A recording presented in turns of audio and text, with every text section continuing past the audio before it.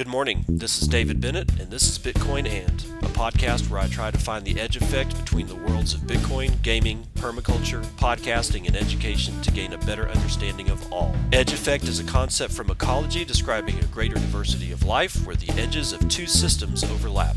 While species from either system can be found at the edge, it is important to note there are species in the overlap that exist in neither system, and that is what I seek to uncover.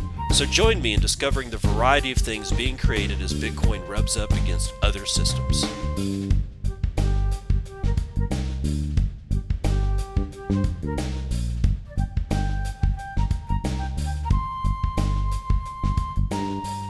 It is 3:00 p.m.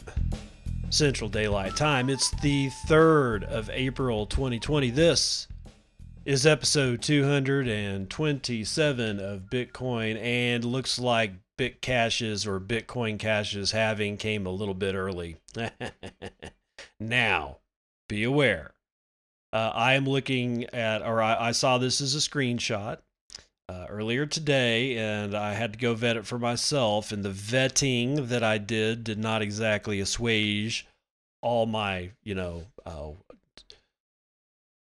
possibilities that this is not exactly true, but I don't know. It wouldn't surprise me, but apparently Bitcoin.com is firing half of their staff. This is according to a website called Candor.co, something like that. Let me make sure about that. Is it? Yeah, Candor.co.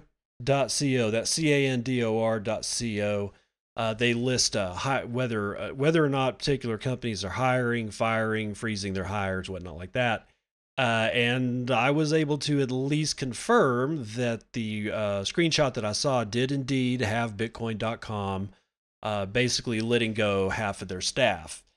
Now, the problem here is this. As a unaffiliated with anybody private citizen, I was able to go to Candor.com, get into their system, because it's not like I was even hacking their system. It's just like straight up front on like this particular page that I can just initiate a note to Candor.com that somebody is hiring or firing. So I don't know. Is it possible a whole bunch of people got together and decided to troll Roger Ver? Well, hats off if you did. But it doesn't make it necessarily true. So guys, again, take that one with a grain of salt. Now, let's get right on into this one. Bitcoin futures volumes hits a 2-week high as buyers pile back into BTC. This was written sometime today by William Suberg, or maybe a little bit last night. It's hard to tell. It's a little bit late in the day for me, so just bear with me. This is out of Cointelegraph. Bitcoin is capturing investor attention once more as future markets hit their highest volume since markets crashed below $4,000. According to data from monitoring resource Skew, April 2nd saw the best performance from non-exchange operators of Bitcoin futures since March 16th. CME Group posted $347 million in volume for Thursday, while smaller competitor Bakkt saw $12 million for its physically settled futures and $7.7 million for its cash product. The uptick followed 2 weeks of lackluster performance. Investors had panicked last month after a downward spiral unraveled across Bitcoin markets, sending the price as low as $3,600 in a matter of hours. Since then, price performance has recovered on Thursday, hitting around 93% versus the March bottom as BTC reached $7,170. Investor confidence has returned in record time despite the ongoing uncertainty afflicting traditional markets over the coronavirus. Analysts believe that Bitcoin initially suffered from the epidemic as investors sold funds to cover losses in stocks and elsewhere. For some industry participants, current price action at $7,000 was just a foretaste of what is to come. Jonathan Leong, co-founder and CEO of trading platform Bitsy, said he was bullish on the future. He summarized on Twitter, quote, Bitcoin showing extraordinary resilience in what could possibly be the worst economic crisis yet, and is just getting started. Even Bitcoin skeptics continue to pour scorn on the highly controversial government response to the economic impact of coronavirus. since the United States Federal Reserve injected a record $6 trillion of liquidity into the economy and said that it has infinite money. Brr. The spotlight has increasingly focused on the idea that fiat currency is a zero-sum game. Bailing out loss-making or unsustainable business sectors such as airlines with worthless money was just the start of a never-ending cycle, Goldbug Peter Schiff warned. On Friday, Peter's Pet Rock wrote, giving airlines money to keep workers employed they no longer need is not only a waste of taxpayer money, but it leads to a misallocation of labor resources and a less efficient and competitive American airline industry that will be in constant need of future bailouts. I am not in disagreement with Mr. Peter Schiff on this, even though he does have a tendency to feed his pet rock quite plainly. I'm sorry. I really shouldn't be all down on gold. I actually like precious metals, okay? Honestly, come on. If you're going to hedge a hedge, you might as well hedge a hedge with a hedge, right? Okay, so now coronavirus stimulus payments set to take months. Americans could wait up to 20 weeks for their coronavirus relief checks. But there are faster alternatives. Oh joy. This is Liam Frost writing for Decrypt.co sometime this morning. He says the payments from the U.S. government's coronavirus stimulus package won't be sent out for months, according to a House Democratic memo obtained by CNN. The first batch of direct payments from the U.S. coronavirus stimulus bill won't be sent until at least April 13th, and it could take up to 20 weeks for all eligible Americans to receive their paper checks. U.S. Treasury Secretary Steven Mnuchin has repeatedly stated in the past that money would be sent as soon as April 6th, yet it seems like the delivery has been moved further down the timeline. Yes, just as they kick the can down the road, they are flying our checks like little paper airplanes down said same road. As Decrypt explained previously, U.S. citizens who earn less than $75,000 per year will receive bailout checks of $1,200 per person as part of the coronavirus rescue package signed into effect by President Trump on March the 27th. Need to make an aside here. That money is taxable, by the way. That's right. They're going to give you $1,200 and you're going to pay taxes on it. So what's my remedy? I'm going to use the money to pay my taxes. I mean, I might as well give Sauron what is Sauron's, right?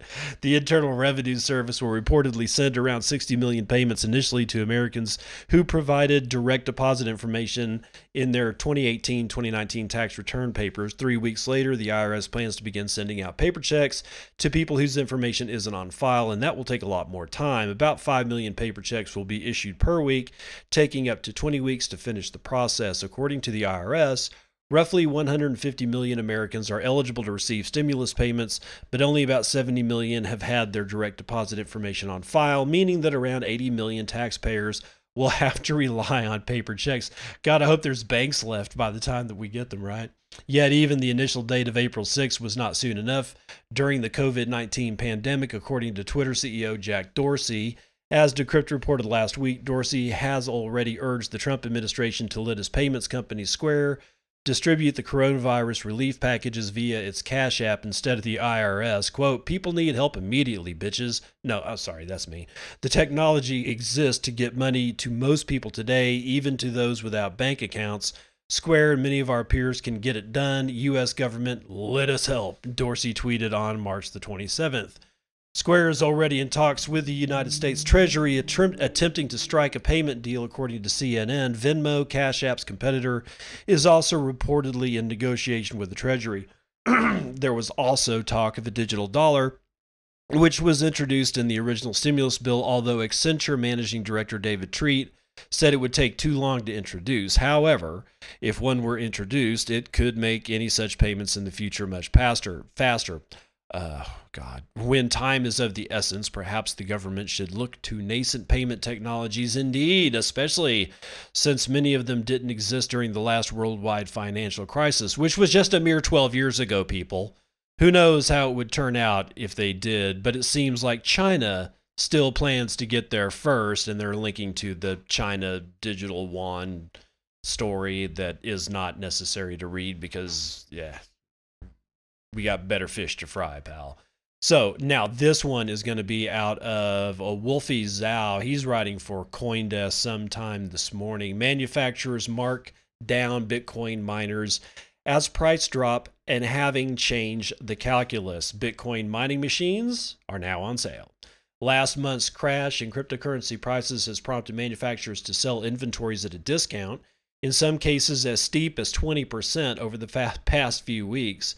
Both the newest models and slightly older machines have been marked down. Complicating the matter is the imminent Bitcoin halving in May that will reduce the network's mining reward by half, causing most miners to be less profitable if Bitcoin's price doesn't increase significantly by then. For instance, DJ Miner, an overseas distributor for Shenzhen, China-based MicroBT, was advertising about $2,500 per unit of the manufacturer's flagship WhatsMiner M30S early last month.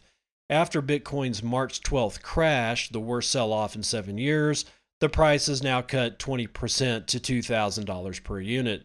The WhatsMiner M20S, a less advanced but popular model that boosted MicroBT's market share against major rival Bitmain in 2019, is also seeing a 20% price cut from $1,679 to the now $1,340. DJ Miner's website shows Pangolin Miners, another distributor for MicroBT, shows similar pricing rollbacks on its website as well. Similarly, while Bitmain is advertising $1,567 for its Antminer S17 Plus, with a computing power of 67 terahashes per second, various resellers are posting quotes on WeChat, seen by CoinDesk, at around $1,300 per unit. The Beijing-based mining giant has previously announced the pricing for its latest flagship Antminer S19 Pro at about $2,900 per unit, but the shipment won't take place until May and so far is only available for investors inside China. It is important to note that the most specialized Bitcoin computers, known as ASICs, had already been dropping in price since the fourth quarter of last year as the manufacturers adjusted their strategies in line with Bitcoin's price swing. These machines are priced assuming it would take the buyers on average 15 months to make back their equipment investment. Holding the payback period relatively constant, manufacturers would adjust those prices of their equipment according to Bitcoin's market price and the level of competition on the network, the two factors that determine how much revenue a miner can generate in a day. Miner pricing data compiled by research startup Token Insight, although I like Token Site better. That'd be better name, I think. Shows that, for example, the WhatsMiner M20S and the Antminer S17 Pro were priced at around $2,400 and $3,000 respectively in mid-October of 2019. The price for both had dropped to around $1,500 as of March 10th. Jeez, it's a fire sale over there, buddies. ASIC miners have experienced a relatively large market devaluation since fourth quarter 2019. However, the miner market has found some level of pricing floor during Q1 of 2020, despite the recent crypto market downturn, said Token Insight analyst Johnson Zhu. Some experienced miners are currently looking to purchase some secondhand ASICs at a significant discount based on their carefully structured model. Blockware Solutions, a reseller of Bitcoin ASIC miners in North America that also operates mining facilities, said in a recent research report that the market crash in March, together with the coming halving, has led to a significant decrease of Bitcoin's mining compute power, not according to my shit, but whatever, which in the long run could be an encouraging sign for the market's efficiency. Quote, if Bitcoin remains at lower price levels for 2 to 4 months post-halving, many miners operating at a loss will be forced to shut off, Blockware said. Quote, after all the miners that are operating at a loss are shut off, the miners that survive experience significant margin relief. We will witness a network in short-term chaos, but difficulty adjustments will reinstate stability once the efficient miners are indeed shut off. The firm also believes after the Bitcoin network experienced sustained favorable competition adjustments, the likelihood of a bottom in Bitcoin's price is enhanced. Quote, this is because newly mined Bitcoin is now being distributed to and accumulated by the most efficient miners with healthy balance sheets. The amount of Bitcoin that the surviving miners receive are directly proportional to the amount of Bitcoin that was being distributed to the miners that have shut off. These rare, lucrative opportunities allow surviving miners to accumulate copious amounts of Bitcoin. That's going to do it for the end of the article. Mining death spiral incoming? Shit, I don't think so, pal. We've been through this before. The statement that was made about if the price doesn't increase, 2 to 4 months after the halving, welcome to Bitcoin. This is what happened last time. There was not a significant price increase for a while, maybe not 4 months, but it was I remember the price being basically flat. I mean, the halving came and it was like the next day was like nothing's different. The day after that, and then weeks after that, and it was like meh. And then it started going up. So, and looking back through the other charts, I don't remember, there's only been 3 halvings, and I don't think after any one of them did the price do anything but basically kind of be lackadaisical for a while after the halving, and in some in a couple of cases, quite a while after the halving. But be that as it may, you can take this for what you will. Pandemic is changing Bitcoin usage in unexpected ways, says Chainalysis. Marie Hulliet, writing for Cointelegraph sometime yesterday. Leading blockchain intelligence firm Chainalysis has found that the COVID-19 pandemic and global economic contraction is affecting Bitcoin consumer habits in surprising ways. In a new report published on March the 30th, Chainalysis details how Bitcoin spending trends in 3 areas: merchant services, gambling, and darknet marketplaces have changed or even reversed. Sell. There you go. Chainalysis reported that one such change in trend shows resilience among Bitcoin merchant services in the current economic crisis. For example, the firm's data for Bitcoin spending using merchant services from July 2019 until March 9, 2020 reveals that there was a strong positive correlation between price and expenditure. The more Bitcoin is worth, the more likely holders are to spend it. Since the COVID-19 outbreak, the positive correlation has weakened by roughly half, and the total value of expenditure has declined. While this indicates that Bitcoin holders are indeed spending less during Bitcoin's recent decline in value, this decrease is less dramatic than might otherwise have been expected. This is because since the outbreak, the strength of the correlation between price and behavior has also itself weakened. So, while Bitcoin's decline in price continues to lead to reduced spending, it does not do so as significantly as it would have done in pre-pandemic times. A weakened correlation means that what the price does is not dictating consumer behavior as strongly as it was before. Most conspicuous of all is a change in user behavior on darknet marketplaces, which usually has only a weak negative correlation to Bitcoin's price. Since the outbreak, however, this correlation has reversed and strengthened, leading to a significant decrease in darknet market revenue. Chainalysis points to possible external factors to explain this trend. Nothing that illicit substances such as recreational drugs may be harder to come by due to the impact of disrupted supply chains worldwide. Quote, recent reports point out that Mexican drug cartels are having a harder time sourcing fentanyl, as China's Hubei province, a hub of the global fentanyl trade, has been hit hard by the epicenter of the outbreak. Such disruptions could be hampering darknet market vendors' ability to do business, end quote. With gambling, its marginally positive correlation to Bitcoin price has corrected to 0 since early March 2020, signaling that there appears to be no discernible impact of the pandemic on gamblers' behaviors. Goddamn degenerates.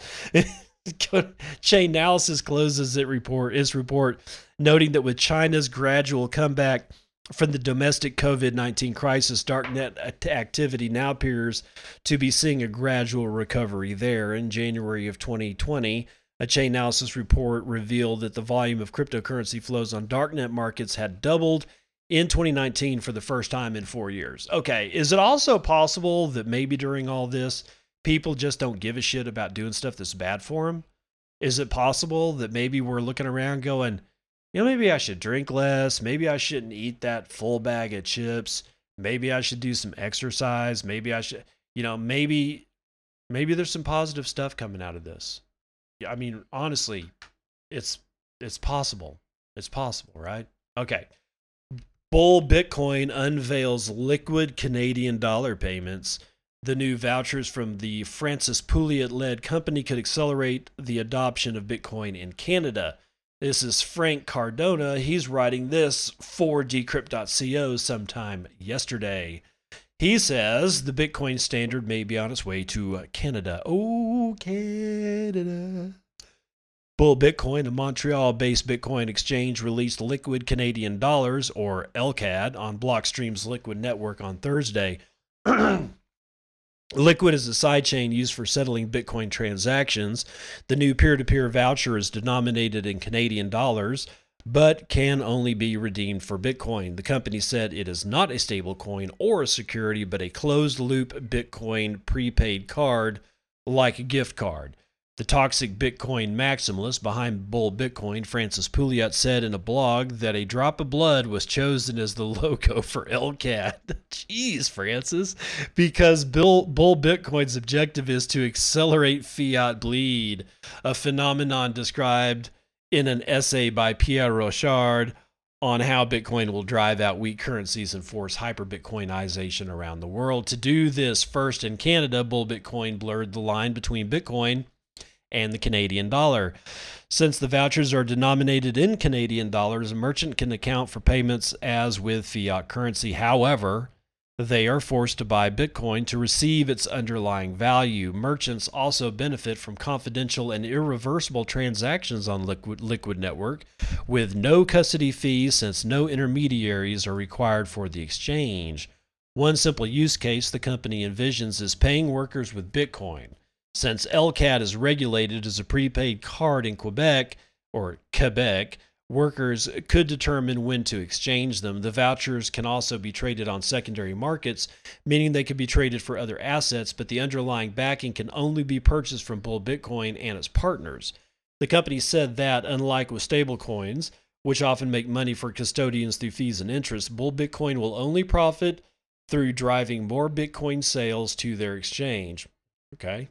The new vouchers can now be acquired exclusively through Bull Bitcoin or other liquidity providers like Aquanow, as well as by merchants who begin accepting LCAD as payment through Blockstream's Green Wallet, which can be integrated with open source payment processors like, oh yeah, baby, BTC Pay Server. If Bull Bitcoin has its way, Montreal and Canada may become BTC maximalist strongholds in North America. Duders, make way for the Citadels. That's going to do it for round one of the snooze that you can use.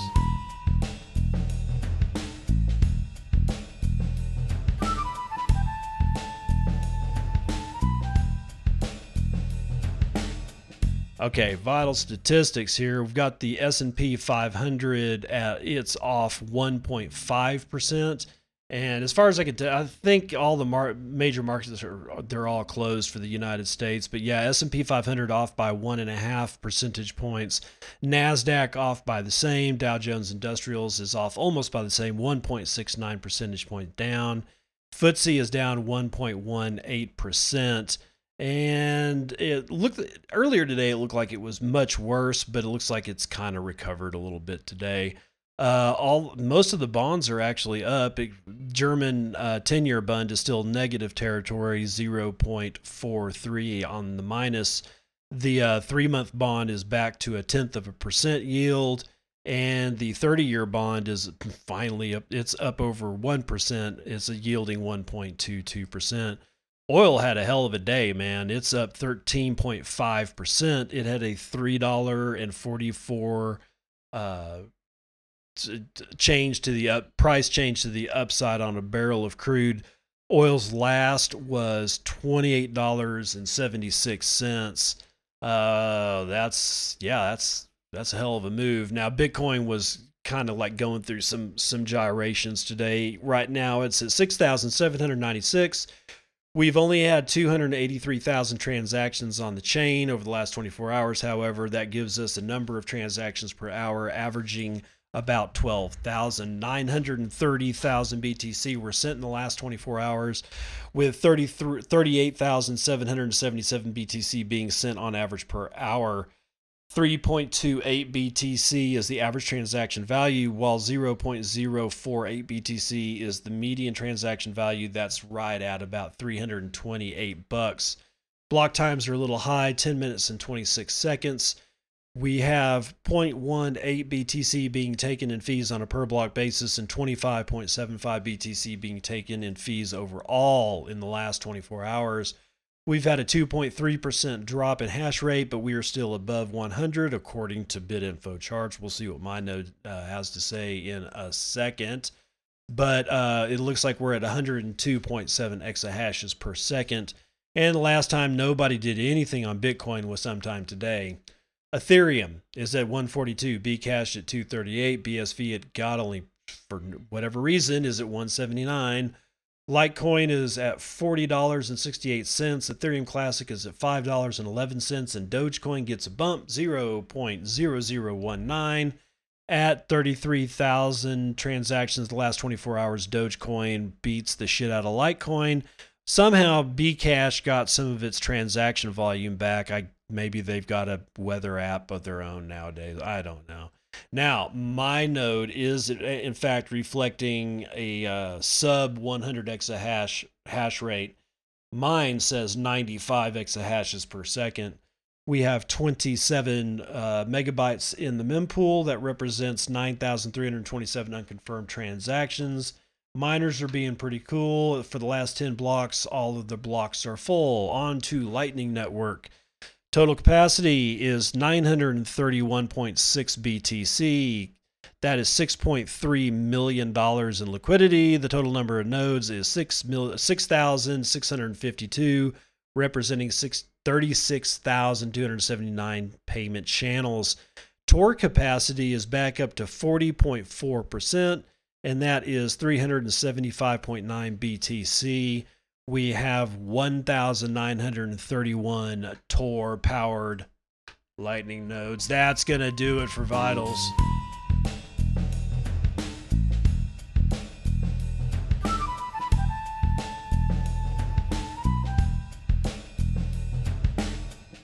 All right, welcome to the afternoon roundup part 2. This goes along with what I was saying about oil prices. Oil prices surge impressive 24% after Trump tells about possible Saudi-Russian agreement. This is out of coinspeaker.com, written by Bhushan Aklar. It's best I'm going to be able to do for you guys. I'm pronouncing that one. Let's see, where are we at on here? Yep. Looks like they're going to try to strike a deal. U.S. President Donald Trump told CNBC that he talked to his counterparts in Russia and Saudi Arabia to work out a solution for the crashing oil market. Saudi Arabia has called for an urgent meeting between OPEC and its allies. Oil price went up. You guys are not going to be able to do good memes like we can, okay? So give it up. And by the way, Saudi, if you didn't want this shit to happen, maybe you shouldn't have gone to into a price war with frickin' Russia. I'm just thinking out loud, man. Just saying. Oil markets have been under constant pressure after the OPEC and non-OPEC allies failed to reach an agreement on cutting down the oil production amid slowing global demand. On Thursday, the Brent crude price crashed to $22 per barrel. Besides, some analysts have also hinted for the crude prices going to 10 and also the possibility of turning negative. It's like math just doesn't work anymore. But in good news for the oil markets, United States President Donald Trump told CNBC that Saudi and Russia are soon to end the oil price war. Yeah, I call bullshit. This news has brought back some hope for the oil markets with renewed optimism in the largest... Sorry, that's also called a bull trap. Just saying. In the largest percentage gain in a single day, the West Texas Intermediate crude futures jumped 20%, ending at $25.32 per barrel. This is a much needed breather since West Texas Intermediate has already dropped 59% this year. The international benchmark Brent crude also jumped by nearly 18% to trade above $29 per barrel. Speaking to CNBC's Joel Kernen, Kernen, is how they have his name spelled here. It's not. You spelt it wrong. President Trump said that he had a fruitful discussion with his Russia and Saudi counterparts He thus expects that the two would soon agree to announce cutting down $10 million, 10 million barrels per day of oil production. Speaking on Trump's move, Dallas Fed President Robert Kaplan said, quote, "It'll be very welcomed by the industry in the short run. As long as the coronavirus continues, there's just a substantial amount of excess capacity being generated every day. It will be particularly helpful as we come out of this virus and will speed the time, hopefully, where the supply-demand for oil can get back into balance." On Thursday, Saudi Arabia called for an urgent meeting between OPEC and its allies. The official announcement, as per the Saudi press agency, stated, quote, "Today, the kingdom," yeah, screw your kingdom, "calls for an urgent meeting of OPEC plus group and other countries with aim of reaching a fair agreement to restore the desired balance of oil markets." RBC commodity strategist Helima Croft said that the U.S. could also have to cut their oil production in return. Croft said, quote, "What we know is the Saudis were looking at this through the lens of the financial crisis and believe they needed a response commensurate to August of 2009, we know there's an emergency OPEC meeting. They will be looking for signs that U.S. production will be curtailed. They will be watching what happens with the Texas Railroad Commission and with Canada. Despite the 24% gain in oil prices, some traders are still skeptical about whether such a cut suggested by President Trump is feasible. Eurasia Group's I can't pronounce this guy's name either, said that the possible path forward is a large OPEC plus supply cut that is complemented by a United States cut. Screw you guys. That's what I got to say. Kamel also suggested that the meeting can possibly conclude with no deal. Honestly, that's kind of what I expect. Quote, "Even if OPEC plus producers reach such an agreement without participation from the United States, the volume of cuts would be much more limited and below $10 million or 10 million barrels per day." So I don't know. It sounds to me like it's bull trap, honestly. So if you guys are planning on going long oil, I wouldn't just yet, because God only knows what the hell's going to happen. But one of the things that was certain to happen is gullible idiots getting taken in by a fucking April Fool's joke. Not lying. Monero pumps 10% on link to Satoshi Nakamoto. The price of Monero is up today. Could it be based on an April Fool's joke suggesting Monero was written by Satoshi Nakamoto? Well, Daniel Phillips from Decrypt.co, it certainly wouldn't surprise me. The amount of stupidity in this space is almost unbearable at times. The price of Monero has increased 10% in the last day to reach $53.54. Jesus. Monero now has a market cap of $940 million, up more than $90 million overnight. Please shoot me now. Honestly, in the last month, Monero has gradually climbed the market capitalization rankings, jumping from 14th place at the beginning of March up to its current position of 12th place. This happened because Monero was one of the least affected cryptocurrencies during the crash mid-March, and it also recouped its losses faster than most, yet it's still down 20% over the past week. Although the exact cause behind the pump is unclear, it may be owed to recently published research by Monero Outreach, which, in an April Fool's Day joke, suggested that Monero may have been created by Satoshi Nakamoto, the anonymous entity behind Bitcoin. Stylometrics analysis found strong similarities between original Bitcoin white paper authored by Satoshi and the Monero white paper authored by Nicholas van Saberhagen, another pseudonymous entity, but not all of the links are that convincing. One of the similarities is that both papers use the phrase "in this paper we," end quote. Not exactly a smoking gun. Jesus. The rest of the cryptocurrency market is also showing signs of growth today, with gains of 3 to 5% seen across the board. Monero, however, is currently leading the market with its 10% growth and is rapidly closing in on Unis said Leo, the 11th largest cryptocurrency by market capitalization. And yeah, totally worthy of a train wreck. That won't be the last time you hear that noise today, but my God almighty, people, get a grip. 10% because somebody wrote a joke. I'm serious. We talk about, oh, well, we're anti-fragile. No, we're not.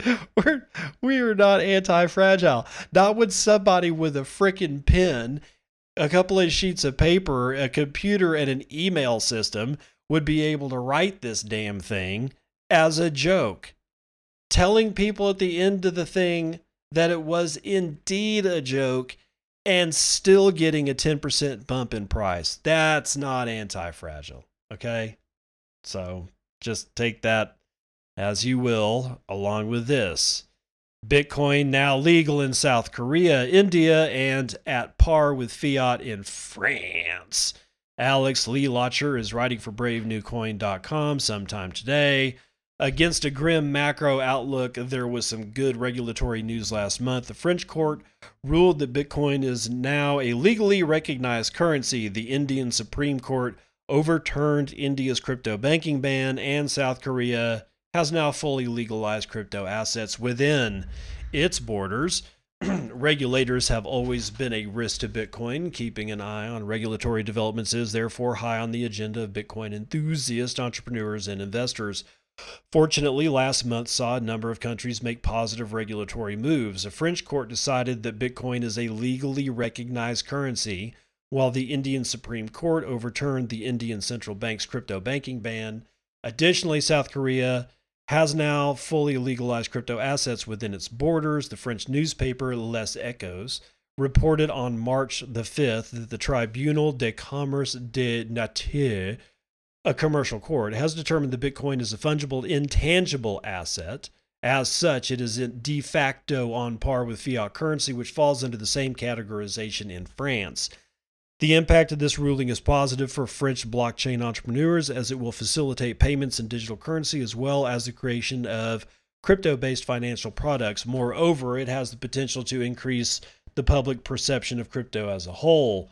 The decision arose from a dispute between Paris-based digital asset exchange Paymium and digital asset manager BitSpread over a 1,000 BTC loan and the non-repayment of funds created through a 2017 Bitcoin hard fork that birthed the abomination Bitcoin Cash. Abomination was me, sorry. Herbert von Veldepip. No, that's not going to happen. A lawyer at Kramer and Levin told Les Echos the scope of this decision is considerable because it allows Bitcoin to be treated like money or other financial instruments. It will, therefore, facilitate Bitcoin's transactions, such as lending or repo transactions, which are growing and thus favor the liquidity of the cryptocurrency market.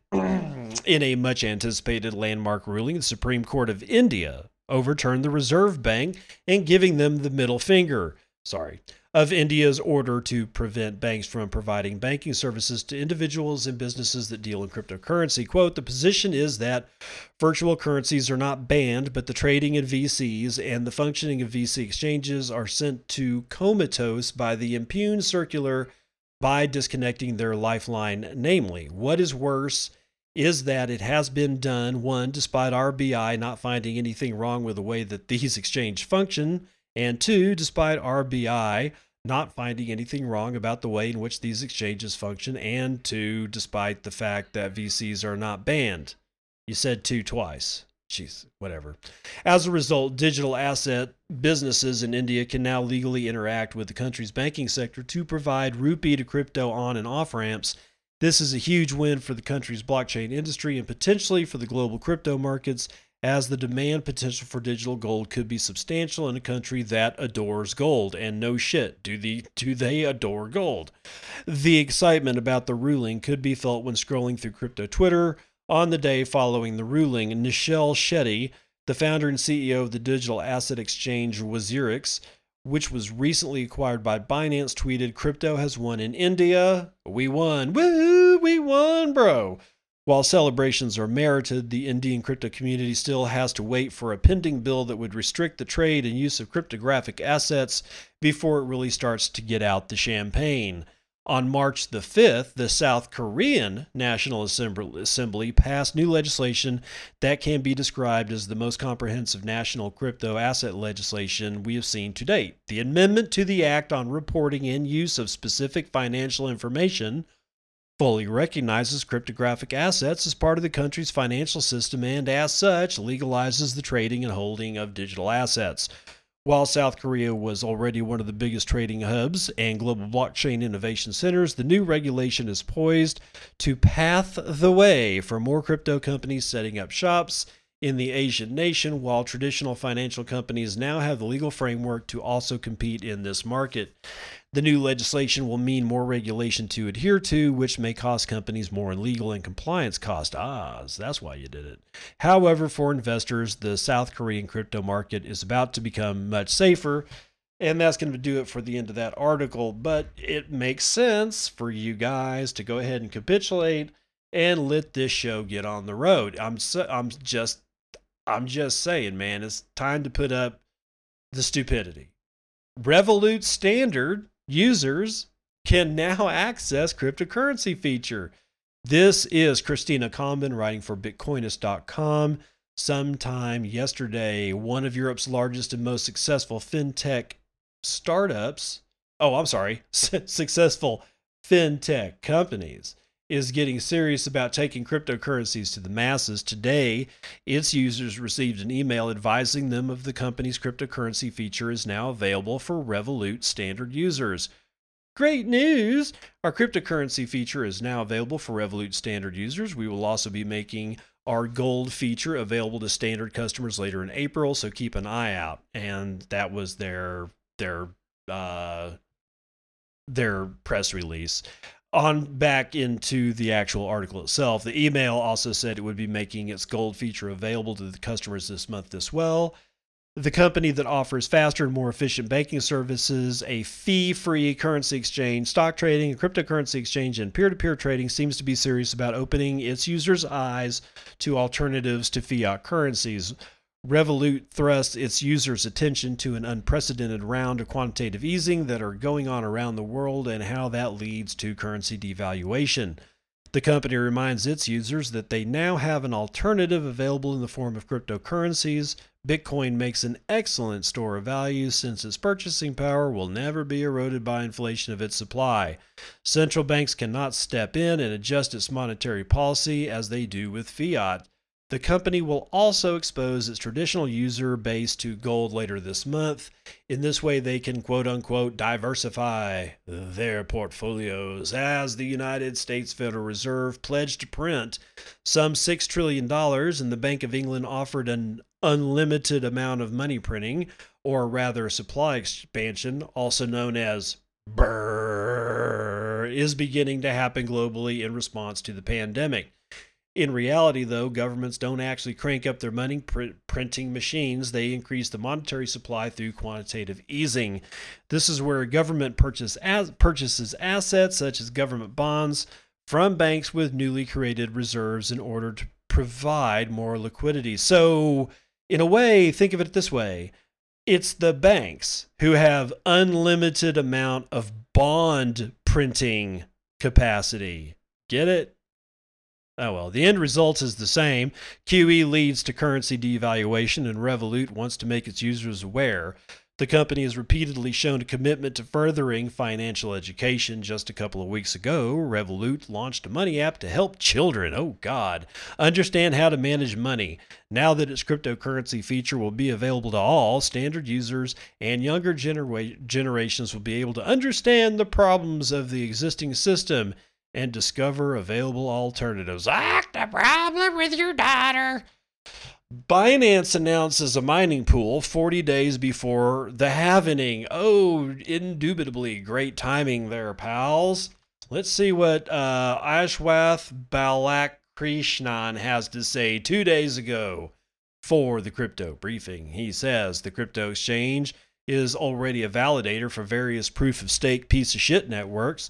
Now they're adding a mining pool for proof-of-work coins like Bitcoin, which is honestly the only really decent game in town.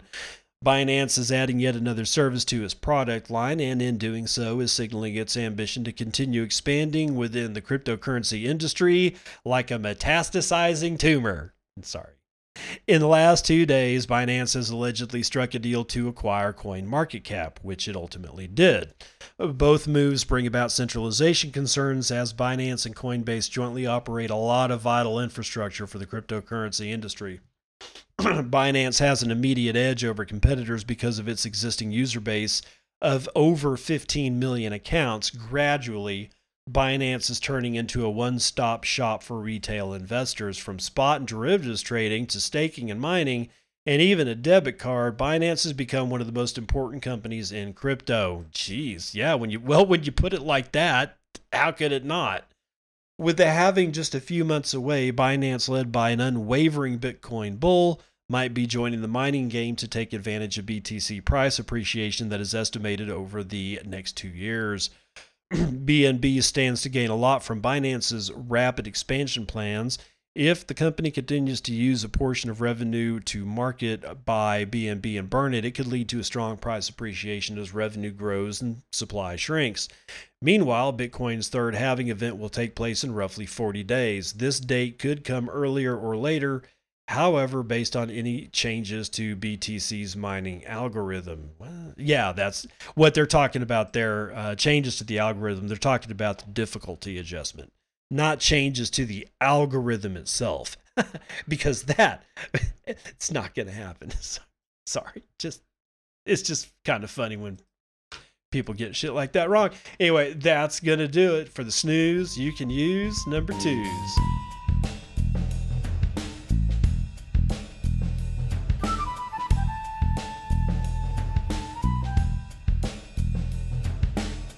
Hey, remember what I was saying about that dude that was on Marty Bent's Tales from the Crypt episode talking about gold, and I couldn't remember his name? I do now, because he's all over Twitter right now, and not in a good way. He is, in fact, bringing you today's Daily Train Wrecked. Seriously, man. Seriously. It's bad. It's really bad. Roy Seabag is the gentleman's name that was on a recent episode of Marty Bent's Tales from the Crypt. Now, I liked that episode. However, I did not realize that back in the day, Mr. Seabag was indeed one of the shittiest of the shitcoiners that there ever was. In fact, he gives us this from December 20, 2017. Think about that date. December the 20th, 2017. Roy Seabag says, Bcash, simply the better crypto. Waiting for 10 hours now for a BTC transaction to confirm. With BCH, no issues. Well, hopefully add BCH to gold money soon.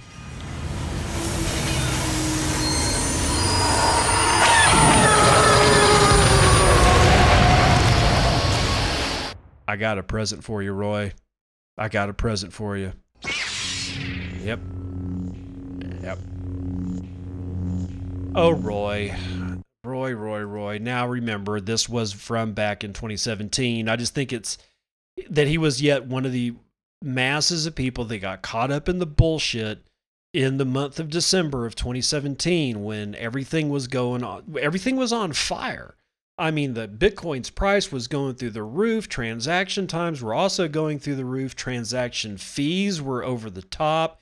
Everybody was bitching, and it completely fed in to help the narrative with that summer launch or the ninja launch of Bcash. The whole thing's freaking ridiculous. Okay.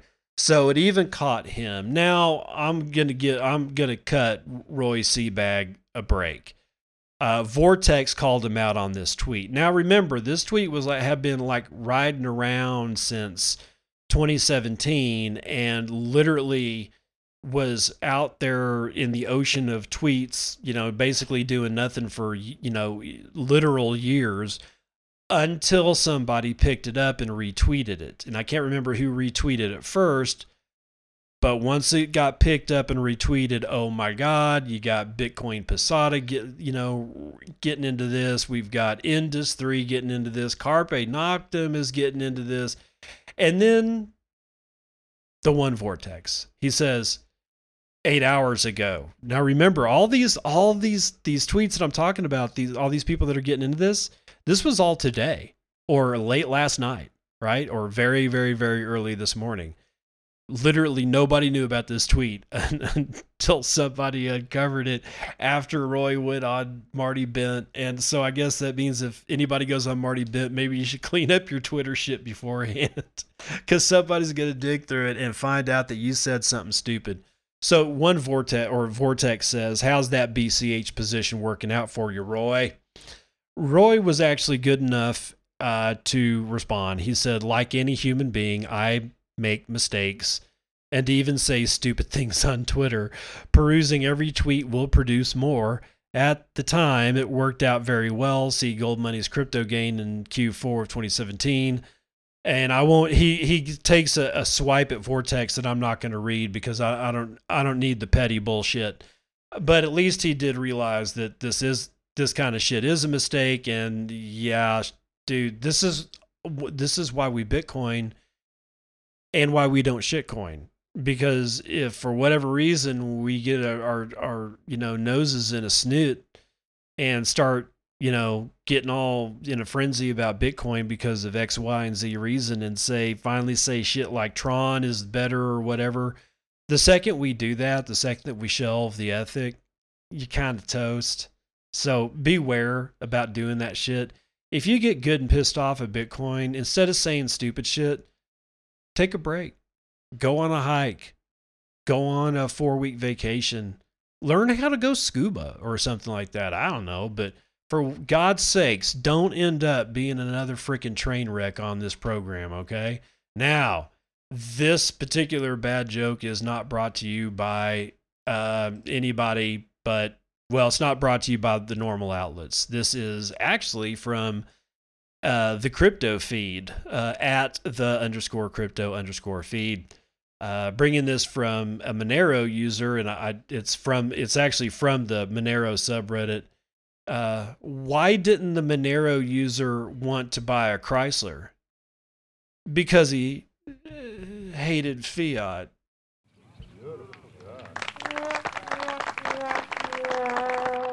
Telling you, man. Bad jokes come from everywhere. They do, honestly, and that's about as esoteric as it gets. So, and esotericism is basically what makes a bad joke. Well, it's what makes a good bad joke bad, honestly, because you kind of cut out half the people that can understand it. But whatever. Chicken report got down to 29 degrees last night.